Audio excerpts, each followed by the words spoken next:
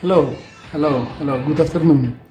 And I'm glad to have just opposite me Mr. Michael Strubin. Hello, Michael. Hello, Yanis. Nice to be here. Nice to see you. And you're working for... it's better to introduce yourself. Okay, my name is Michael Strubin and I work for the Continua Health Alliance. Mm-hmm. The Continua Health Alliance is an industry association of about 160 people that are working in the technology in the healthcare sector to improve the interoperability of personal connected health systems. We believe that that interoperability of these health systems will empower the individual to have better information about their health status and make better decisions about their life and their well-being and their lifestyle. How can you do that? Well, we're seeing this already happening with companies that are offering these kinds of devices already on the market. You may have heard of the Nike Fuel Band, or you may have heard, and I have here on my arm here the Fitbit. I can see that. Which Sorry, tracks. Dear listeners, you cannot see that, but I can see it. which track the way I move every day. It also gives me the ability to log, for example, the kind of stuff that I eat, and it alerts me if I haven't done enough exercise every day, and it alerts me and encourages me to do more. Sometimes I get a message at 10 o'clock at night, Michael, you only need 500 more steps to make your daily goal. And then I can, of course, think whether I want to get up again or whether I, let it pass this time and vow to be better the following day. Okay. And these kinds of devices, give us information, give us information about, and motivate us to do more. The best of them, enable us to, post things on the website, measure, benchmark ourselves against our friends, enter into friendly competition, and, in that sense, encourage us in subtle ways to live healthier. Mm-hmm. Are people becoming better educated in health issues? Do you think so?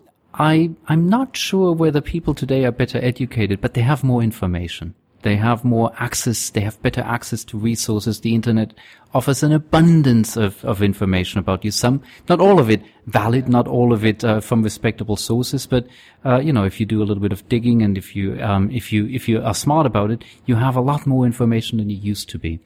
Do they use this information for good? Well, that is not quite clear. A doctor, when you talk to him today, will tell you that patients today walk into their office with a lot more information than they used to.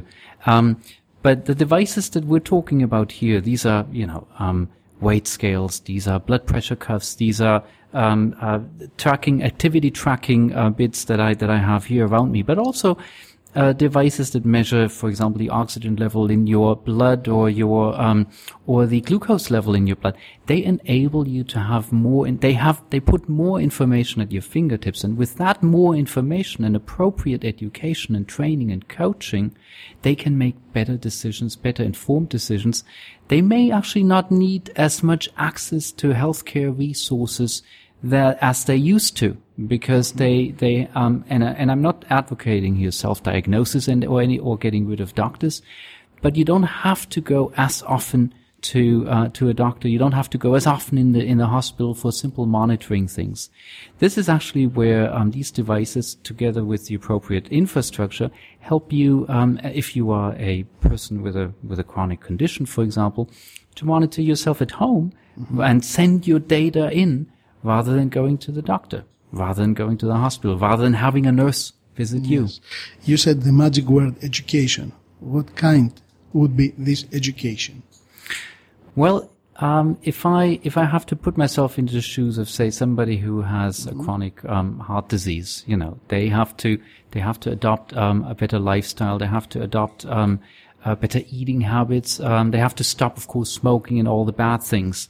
So these devices, of course, only provide information about yourself, but the smartest solutions then feed this information and give you feedback about what you should do more.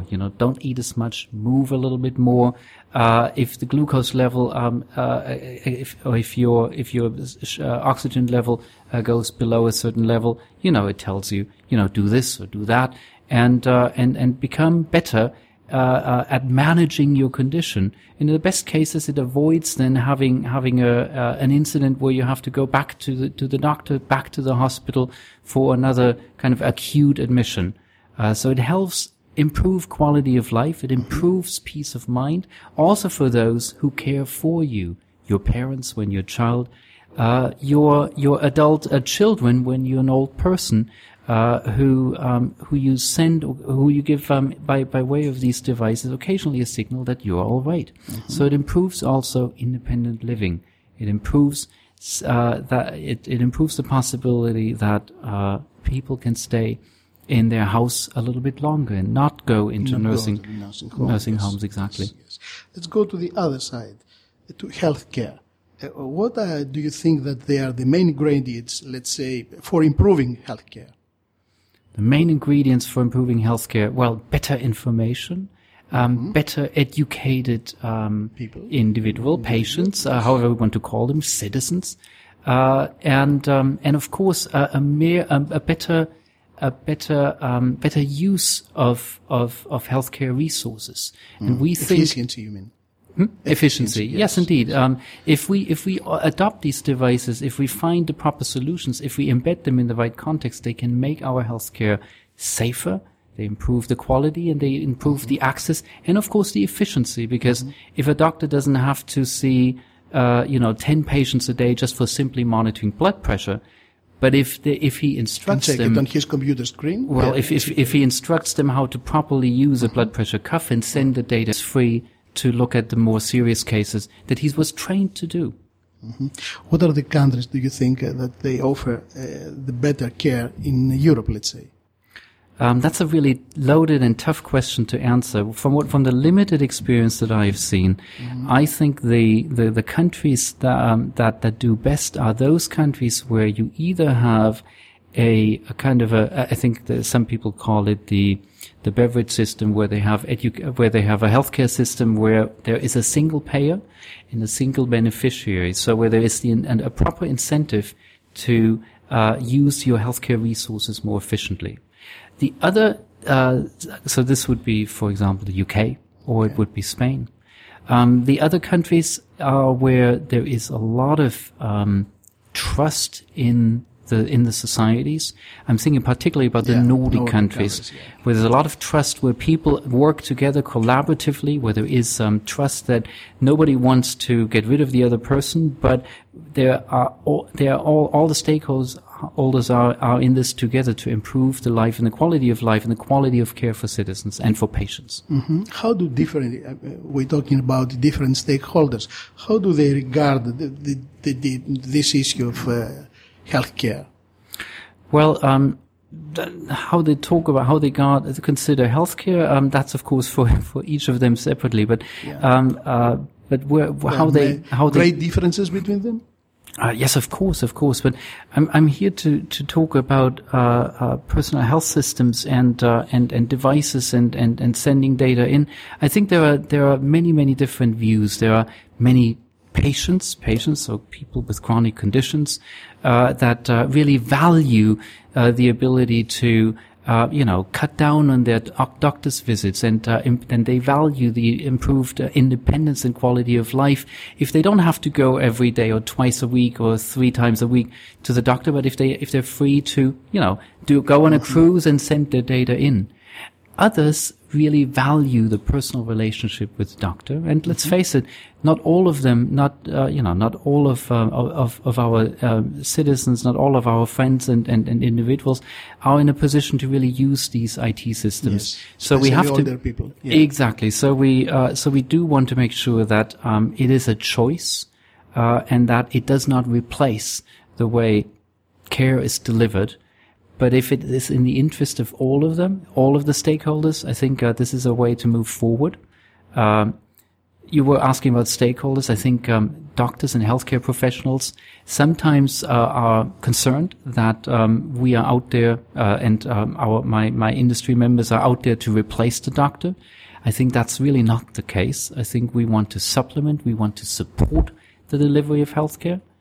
And the people who really ought to be really interested in our solutions,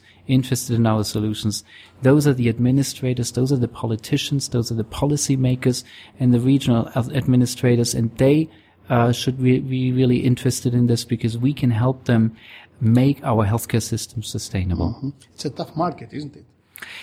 It's a slow market. Keep in mind, healthcare Slow reaction, you mean? Healthcare is not, this device that I have in my hand here, I mean, a mobile phone here, they get replaced every year or so. Healthcare devices and solutions get replaced every 5, 10, 20 years or so.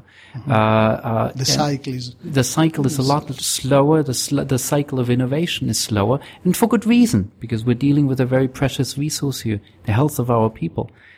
So we want to make sure that we adopt this in a rather deliberate fashion, that we think about it, but that we also don't let this thinking about it stop us from taking action. So what will be the next day? It's a classic question for the end. What we will see tomorrow, or in the coming years, I would like to see better adoption. I think we've seen a lot of progress in that direction. And I think, but we also need to be realistic about the prospects. We need to be patient, and we need to work with all the stakeholders. So, together, I think we're going to make something happen. Thank you very much, Mike. Thanks a lot. You're very welcome. Thanks for having me.